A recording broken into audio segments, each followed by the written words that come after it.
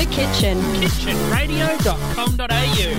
Scientists do a lot of the work, Adam, which is, which needs to be done. And they do a lot of groundbreaking work, groundbreaking research. There's also some jobs too or some things that they discover which kind of makes you think that all that time I spent in science school, university, as it's more commonly known, and these are the sort of discoveries that you make. According to The Independent in the UK, German expert Professor Anthony Hilton from Aston University has ruled, I wouldn't say ruled, but he says that food that's been dropped on the floor is usually safe to eat under the so-called 5-second rule. Yeah. He goes on to say that retrieving the food can never be completely without risk. However, eating it with no obvious visual germs on it, like dirt and that sort of thing, is fine. The chief executive of the fair where this has been unveiled at, the Big Bang Fair, said this is a simple example of how science is present in everyday life. Yes, but is it the sort of thing you train for in university? I'm not sure.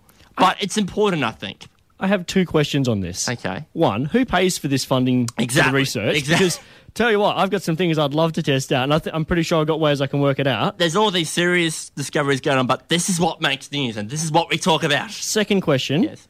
This is more so for my dad more than me. Okay. Does the 5-second rule start from when the food is dropped from your hand, when it touches the floor, or when you see it? Well, unless the air is really contaminated, it starts from when it hits the floor. All right, there you go. There you go, Dad. Using science to make sure that you can eat more stuff. Do you observe the rule? Do you follow it? Do you not follow it? I don't follow it. My dad does. So when you don't follow it, do you still eat it off the floor for longer than 5 seconds? Or no. Do you not eat it at all? If it touches the floor, that's it. Gone. That's it. It's gone. It's out of bounds. Pits of never to be eaten again. Okay, cool. Yeah. I'm that way.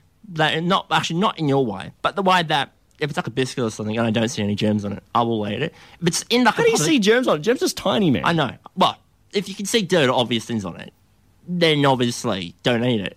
More to the point, if there's dirt in my house and it's on the floor, that's probably a bigger problem that has to be addressed. You have dogs in your house, I guarantee you there's some sort of poop on there. There's not. I've checked. We've cleaned it.